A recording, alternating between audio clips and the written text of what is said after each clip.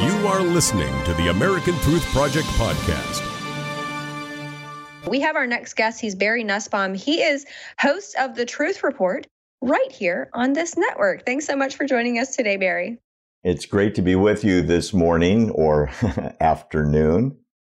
I know. I'm over here on the West Coast, and every time we start the show, I'm so tempted to say good morning, but then practically for the rest of the country, it's good afternoon, but it still feels like morning to me until noon. Anyway, so Barry, talk to us about your show and your involvement with the network.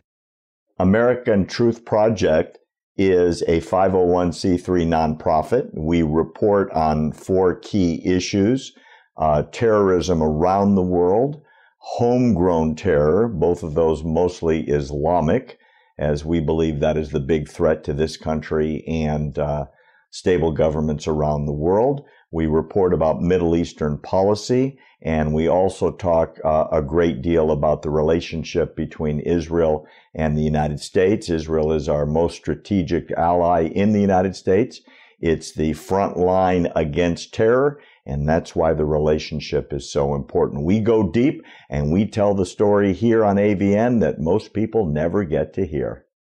And what is the response to that? How many people do you have following this? I mean, this has got to be huge for the country and certainly for the Jewish communities. We are getting tremendous feedback on the content we're putting up, especially on the Islamification and infiltration of radical Islam into the United States. Some of our stuff has been seen over 1 million times.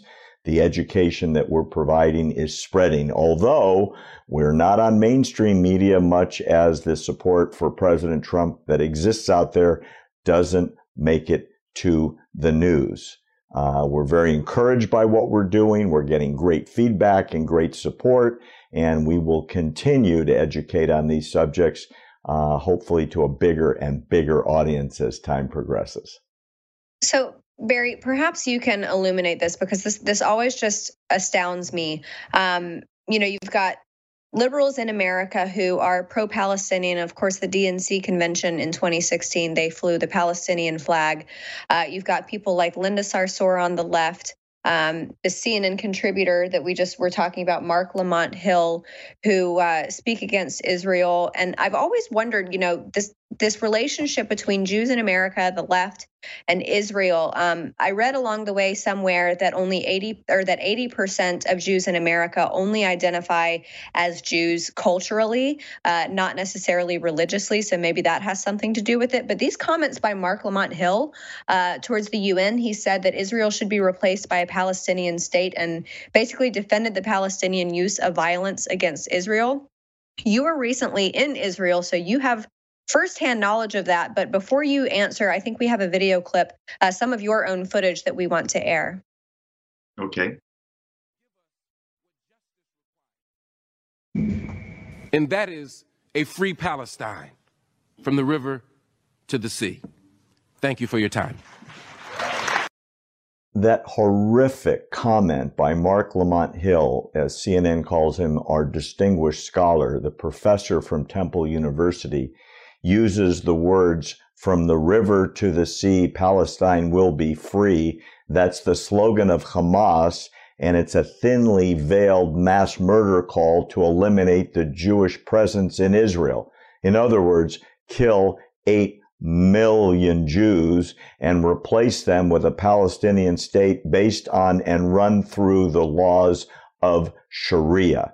This is from a man who has never set foot in Israel, but is a social justice warrior, and he knows better than all the citizens of Israel, Muslims, Jews, Christians, atheists, straights. Everybody gets to vote. Everybody gets equal rights. Everybody can run for office and be a member of the Knesset, which is their parliament. It is the only country in the Middle East that gives those freedoms, unlike every other country in the Middle East, where if you're a Jew, if you're a Christian, if you're a non-believer, if you're an apostate to Islam, you can be put to death for a myriad of crimes under Sharia.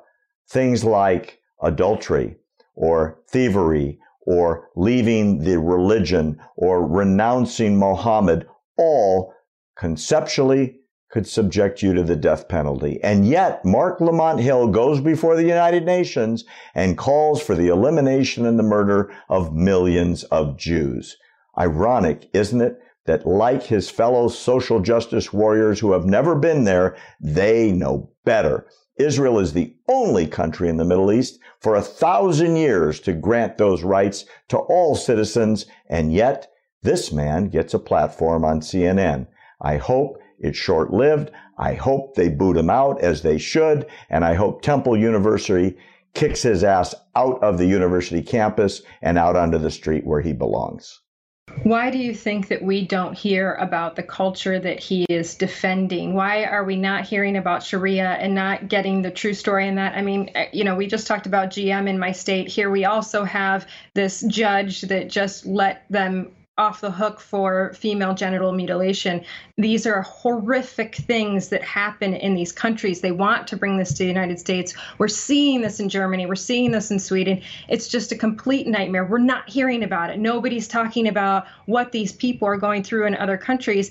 And there's people in the United States that are romanticizing this type of culture and wanting to bring it here. Why do you think that is? I think it's a few things, and it's a brilliant question, and it's the one that is the conundrum that we're all trying to answer. The most basic one-sentence answer is lack of education. Going all the way back to Thomas Jefferson, you should read his diary, where he talked about the incompatibility of the new United States Constitution with the Constitution of Islam, which is Sharia, the Quran. The Quran calls for worldwide caliphate under the word of Muhammad, meaning female genital mutilation, slavery, subjugation of women, being able to kill non-believers, conquering the world, subjugating everybody that doesn't believe.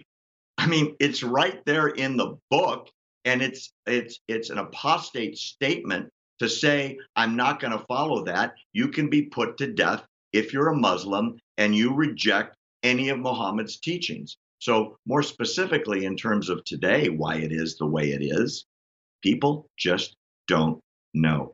So they celebrate wearing the hijab, which is a sign of female subjugation. The reality is a woman has at most half the value of a man. In terms of testimony, 30%. In other words, if a woman is in a Sharia court in the United States and is accusing someone of rape, she can't get a conviction unless, get this, she shows up with two witnesses to the rape to testify against the rapist. And if she's found not to have those witnesses, she is guilty, get this, of adultery under Islamic law. Now, most women don't know that. So you have a women's march with someone on the stage who helped organize it, who calls for the death of Israel. And all the social justice warriors on the stage have no idea what that means. They have very little idea how horrific female genital mutilation is. And why do judges have an idea, like the one you just talked about, that that's okay to mutilate a woman permanently against her will? Basically, they're progressives. Yep. And they don't want to step on any toes. And they don't want to make anybody wrong. And it's the old everybody gets a trophy and nobody comes in second place. Where is the justice in social justice? Absolutely. And like you were saying, we're making a full revolution. Back to your original comments, that what it comes down to is lack of education. And these social justice warriors, I mean, I can't imagine that social justice warriors would speak on something that they have no idea about. I mean, I just can't believe that happens. But Barry, we have some footage that you actually took there on the ground in Israel. And I have a feeling about what it's going to look like, because I was in Sderot in August. And it is the bomb shelter capital of the world. But you got some really amazing footage. So I want to air that now. We are on one of the entrances to the town of Sderot, which is the town in southernmost Israel that sits just across from the Gaza border. These are the homes in Sderot where people wake up in the middle of the night and hear tunneling under their houses. This is 15-second warning area. I'm in front of a bomb shelter. There's one of them every several blocks, because every single person knows wherever they go in Sderot, there has to be a bomb shelter within 15 seconds. If we hear the sirens right now, this is where we will run until we're back in the car. Yeah, that's amazing.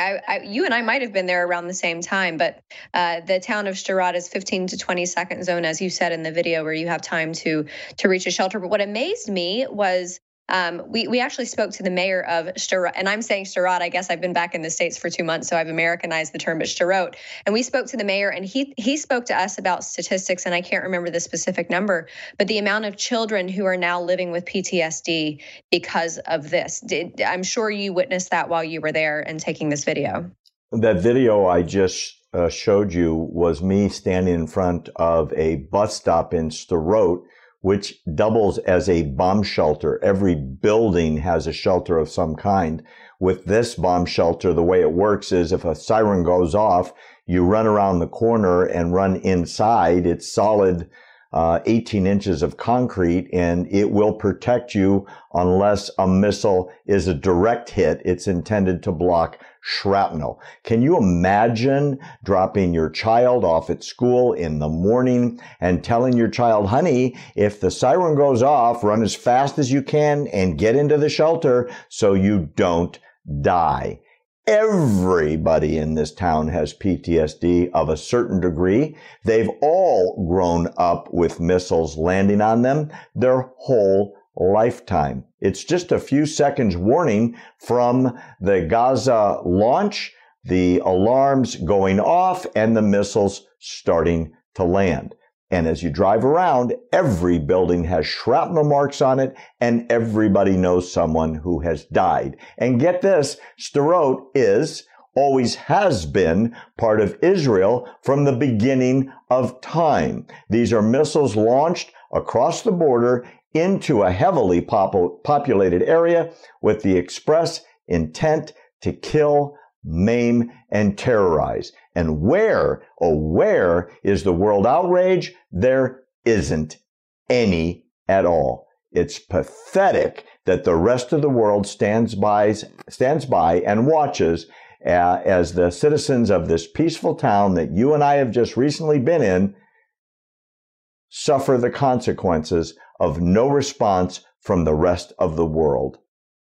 I'm really sad that the rest of the world just doesn't step up to prevent innocent civilians from being terrorized any longer. Always has been. Yep. And I was in an indoor playground there in Sderot, and they had an indoor climbing wall for kids, but the climbing wall only went to about 5 feet because they knew if it was any higher, the kids wouldn't have time to get to the bomb shelter. So Barry Nussbaum, he is host of the Truth Report here on America's Voice News. So check him out, everybody. Thanks for listening to the American Truth Project, a 501c3 nonprofit. Please subscribe to our podcast and follow us on our social media channels to stay plugged in to the truth. Go to americantruthproject.org and subscribe to our newsletter to stay informed on the latest news.